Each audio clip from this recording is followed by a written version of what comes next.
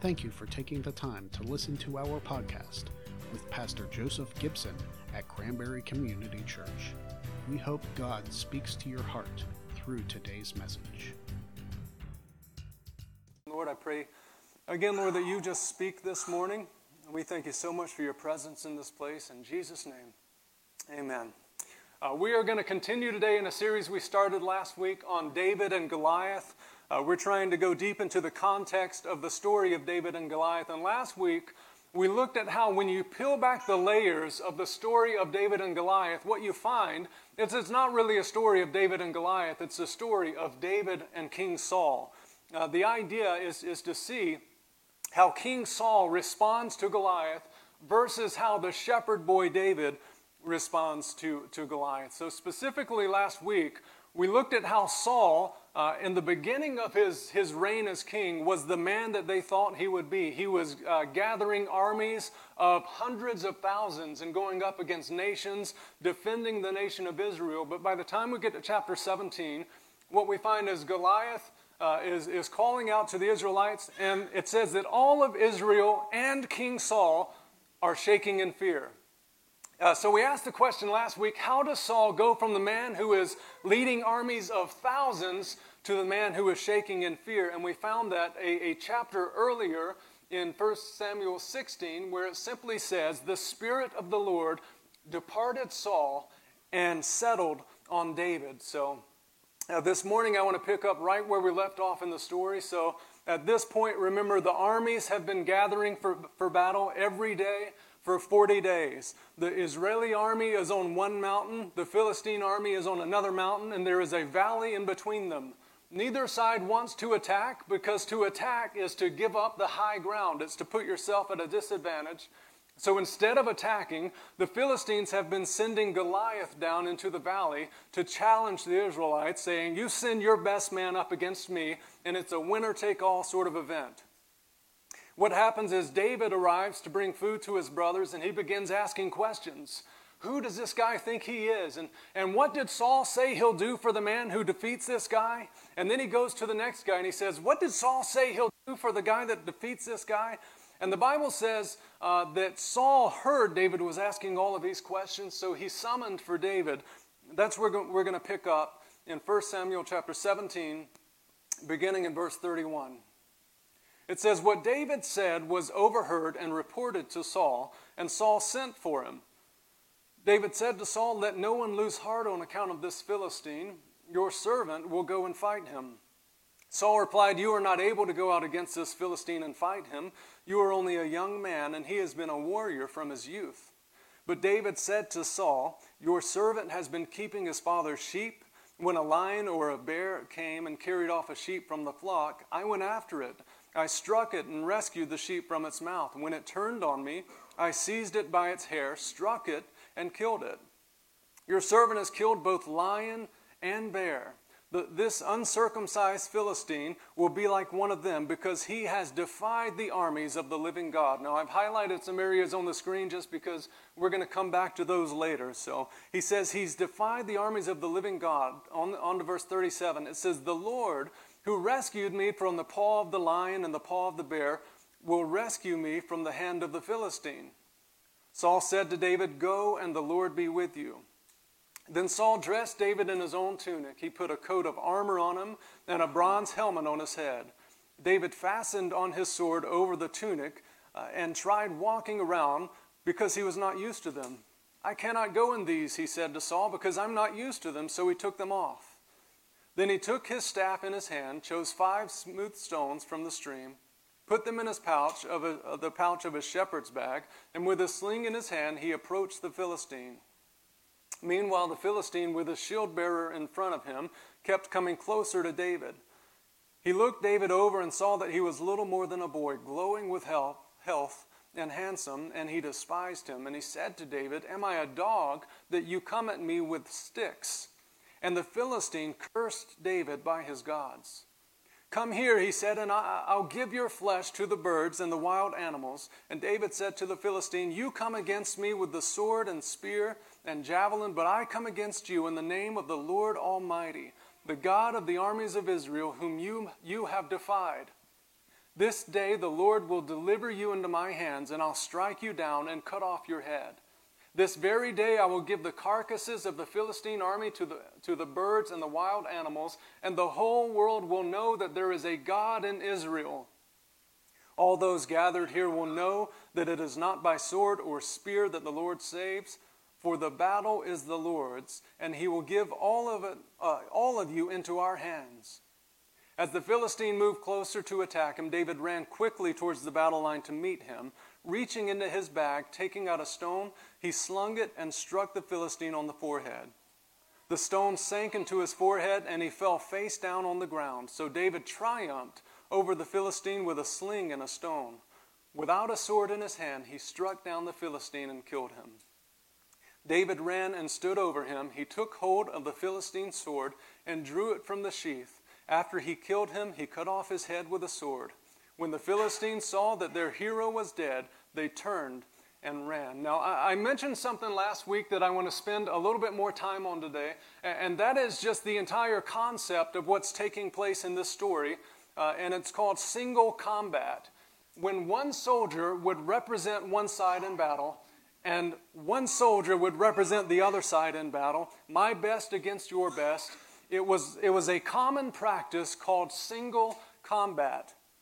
Now, I want to make sure you don't miss this, because fully understanding the significance of single combat is actually absolutely pivotal to understanding what is happening in the story of David and Goliath. So I'm going to talk about single combat for just a moment. This practice was used around the world, not just in Scripture, and just to name a few. It was used in Egypt, it was used in Rome, it was used in Arabia, it was used in Japan. It was extremely common in Russia. In certain parts of India, it was still being used as recently as about 200 years ago. Now, in some instances, this fight between the side's two top warriors was meant to be sort of a prelude or a kickstart to the battle. So the two men would fight, and as soon as one slays the other, that was like the sounding bell, and the battle would commence from there. In other instances, and this seems to be the case with David and Goliath, single combat was intended to be a winner-take-all event. So it was a way of avoiding mass casualties in your army. I would just send my best against your best. If you win, you take it all, and we're your servants. That's kind of what's happening here. However, all of that is actually only what's taking place on the surface in this story.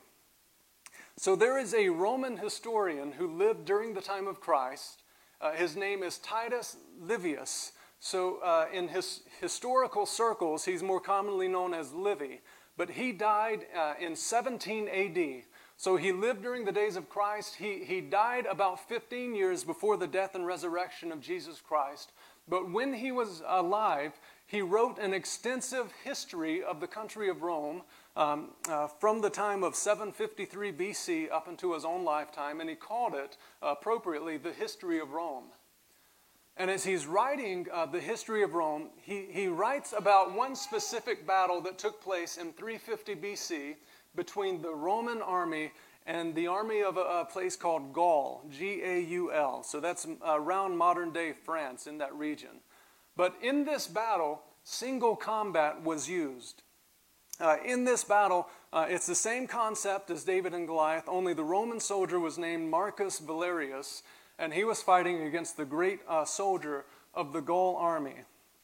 Now, what he does so clearly in this history book is he gives us incredible insight into how single combat was viewed, how it was understood by those who practiced it. So what I'm going to do is I'm going to read 3 excerpts from this history book that he wrote. This is the History of Rome, Book 7. And understand as I'm reading this, this was not the exception, this was the rule. This was how people viewed single combat. So he's writing about this battle, and this is the first thing that he says about it. He says, "The human element in the fight was thrown into the shade by the direct interposition of the gods." In other words, the human element and the human battle taking place is actually secondary to the divine. The belief was in single combat that it wasn't just two men fighting, it was the gods on this side fighting against the gods on the next side. The next quote, if you would, Silas, he says, after the Roman soldier wins, he says, the soldiers were exultant at their tribune's victory and at the manifest presence and help of the gods. And then finally he says this, he says, gods and man alike took part in the battle, and it was fought to the finish. The understanding of single combat was not simply your best man against my best man. The understanding was, this is your God against my God. And that's why the first thing Goliath does on the battlefield is he begins to curse David by his gods. And then David responds by saying, well, I come against you in the name of the Lord Almighty. Because the belief was on the battlefield, it was not man against man, it was God against God. And David recognized, this is not my battle against Goliath, this is God's battle against your false gods. And church, when he recognizes this, he says, what's the concern here? We have Yahweh on our side. We have the living God fighting for us. I will go to battle against Goliath. Church, when we recognize that so many of our battles we fight every day belong to the Lord, it changes everything. But we have this opportunity again to contrast the shepherd David with King Saul. Because David recognized, hey, this is spiritual. This is a spiritual matter, and I've got nothing to worry about. But Saul, on the other hand, was so intimidated by this physical obstacle in front of him that he could not even see this was a spiritual battle. Instead, he's saying to David, you can't fight Goliath. Goliath is bigger than you. He is a warrior. He says, you're but a youth, and he's been a warrior since his youth. In other words, he's been a warrior since you've been alive. And David is saying that might be true, but you're kind of missing the only point that matters, and that is if the Lord is for me, God will rescue me. But Saul could not see past the physical to realize that it was actually something happening in the spiritual. Now I want to fast forward about 1,000 years, and the Apostle Paul is writing a letter to the church at Ephesus in chapter 6, verse 12, and he says this, our battle or our struggle is not against flesh and blood, but against the spiritual forces of evil in the heavenly realms. In other words, there is more going on than what meets the eye. We cannot get so caught up in what we see in the physical that we don't recognize what's going on around us is actually spiritual. So when you turn on the news and you see attacks against Christianity, or you see that the family is under attack, or that God's design for marriage is under attack, or that our children are under attack, church, it is not physical, it is spiritual. And don't believe for a moment that a policy is the solution, or the government is the solution, or that a politician is the solution, because, church, you cannot provide a physical solution for a spiritual problem. The only solution for the problems of our nation is Jesus Christ. And church, a few years ago, a friend of mine, some of you will know who I'm talking about, he fell off a roof and he went to the hospital. And they told him, go home, rest, take some pain medication, you'll be fine. And he said, that sounds great in theory. The only problem is I can't walk. They said, oh, you can't walk? Well, maybe we should run some more tests. And they ran more tests and they said, oh, you have internal bleeding. We're going to life flight you to another hospital to save your life here. And what you could see on the outside was a few bumps and bruises. But something was taking place on the inside that was far more relevant. And when we turn on the news, and there are attacks against churches and everything we stand for, and marriage and family and children, and we see the physical, do not be deceived. This is not a physical battle, church. This is a spiritual battle, and spiritual problems require spiritual solutions. Spiritual battles require spiritual weaponry. And King Saul in this story, he tries putting his armor on David and said, fight the way that I fight. And David said, I can't wear that stuff. I know how to fight because the battle is the Lord's. And the only fix to the problems that we see around us, church, is Jesus Christ. and you can argue with people until your face turns blue. But the two greatest weapons available to fight this battle are both in your arsenal. The first one is taking time on your knees, crying out to God for revival and telling others about Jesus. Paul said the gospel message is the power to save, the power to salvation, the good news of Jesus Christ. That is our weapon, church. And you can argue and argue and argue, but all you're doing is wasting your breath if you're not spending time on your knees.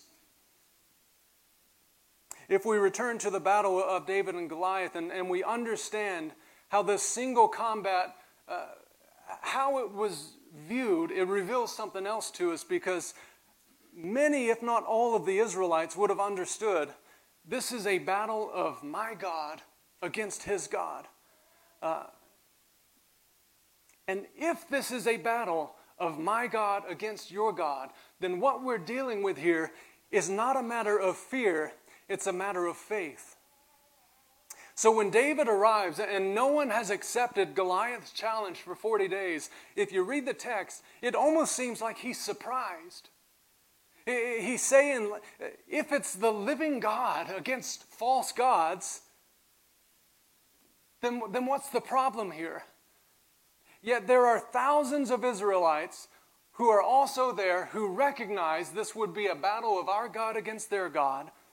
Yet they see the physical obstacle in front of them and they say, I know our God is big, but Goliath is a really big obstacle. And I just wonder, church, how often does our faith waver depending on the size of the obstacle? We say, yes, I trust God, but Pastor, this is cancer. Pastor, I trust God, but this is fill in the blank with whatever your obstacle is. Church, if you can trust him in anything, you can trust him in everything. And the Bible says that all of Israel, including Saul, are there and they are trembling in fear at the sight of Goliath. Even though there's this belief in the background that it's my God against their God, they simply could not get past the size of the obstacle. And only one man had the faith to say, my God's bigger than even that. My God is bigger than even that. And I'm reminded of Matthew chapter 8, when Jesus is sleeping on the boat in the middle of the storm and the disciples say, we're going to drown. And they wake him up and they're fearing for their life. And Jesus, instead of rebuking their fear, he addresses their lack of faith. He doesn't say the problem is you have too much fear. He says the problem is you have too little faith. Fear is never the condition. Fear is a symptom of the condition. The condition is a lack of faith. And that's why Jesus, when he sees great faith, he applauds it. And when he sees a lack of faith, he challenges it. Because in Jesus' eyes, it is all about faith and your level and your ability to trust him in every situation. I want to take us back to the scripture. Renee, you can go ahead and come. In 1 Samuel chapter 17, we read this earlier, but it says in verse 48, as the Philistine moved closer to attack David, David ran quickly towards the battle line to meet him. And it's the next verse where David takes out the stone and he slings it into his forehead. But what I want you to see is that even though David recognized this was a spiritual matter, he did not say, the battle is the Lord's, so hang in there, I'm going home to take care of the sheep. In David's life, recognizing that the battle is the Lord's did not negate or prevent action, it actually propelled him into action. He could have told Saul, the battle is the Lord's, I'm out of here, just trust. But actually what we have is because he trusted God so much, it spurred him into action. And in James chapter 2 it says, what good is it, my brothers and sisters, if someone claims to have faith but has no deeds? Can such a faith save them? Suppose a brother or sister is without clothes and daily food. If one of you says to them, go in peace, keep warm and well fed, but does nothing about their physical needs, what good is it? In the same way, faith by itself, if it is not accompanied by action, is dead. and someone will say to you, you have faith and I have deeds. Show me your faith without deeds. I'll show you my faith by my deeds. Faith in Christ is a powerful thing, but it's not meant to be stored on the inside and to be never expressed on the outside. God has placed that faith in you so that you will express it, church. So that you will share it with people. We live in a messed up world right now. I might be the only one who's seen that, but it's pretty messed up. God has given you every weapon necessary to fight the battle. And it's not to yell louder. It's to pray harder. And then with that faith, with that understanding that God can breathe life into the dead, dry bones. I was reminded this week, when I look at America, I see a valley of dry bones. The beautiful thing about that story in Scripture is that's not where it ends. God says, prophesy even to the deadest place, the place that has no life and no hope, the place that everyone has given up on. Speak life. And the Bible says that the Spirit of God came to the deadest place there was, a valley of dry bones, and by the Spirit of God, the breath of God, He brought it back to life, church. One of the most powerful faiths that you can have in Scripture is faith on behalf of another. And I believe, church, we need to have faith on behalf of our schools, faith on the behalf of our families, and faith on behalf of our nation. But with that faith, we have deeds.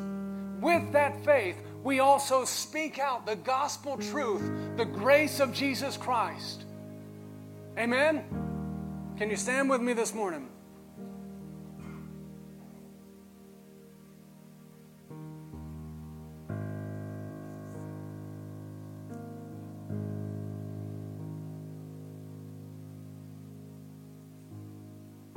Father, we recognize this morning that you have equipped us for battle.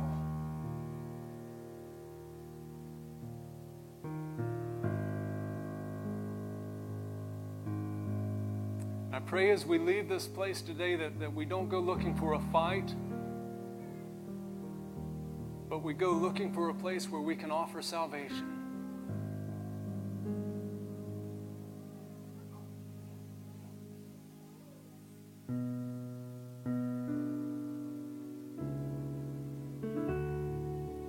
So this morning, Lord, as a church, we pray for our own valley of dry bones. The places that we see around us, Lord, where we say there's no hope there.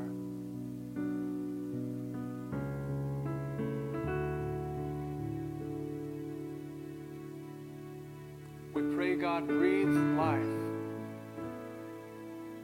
We pray, Lord, send us to those places, equipped with boldness, Lord, in your Spirit and your gospel.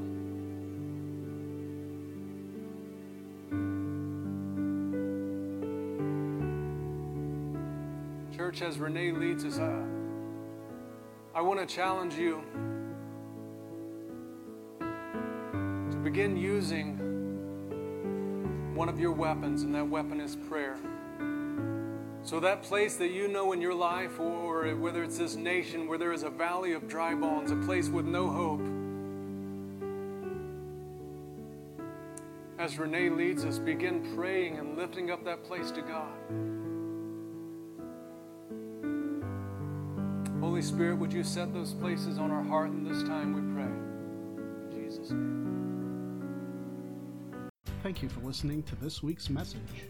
Don't forget to subscribe to this podcast for a new message every single week.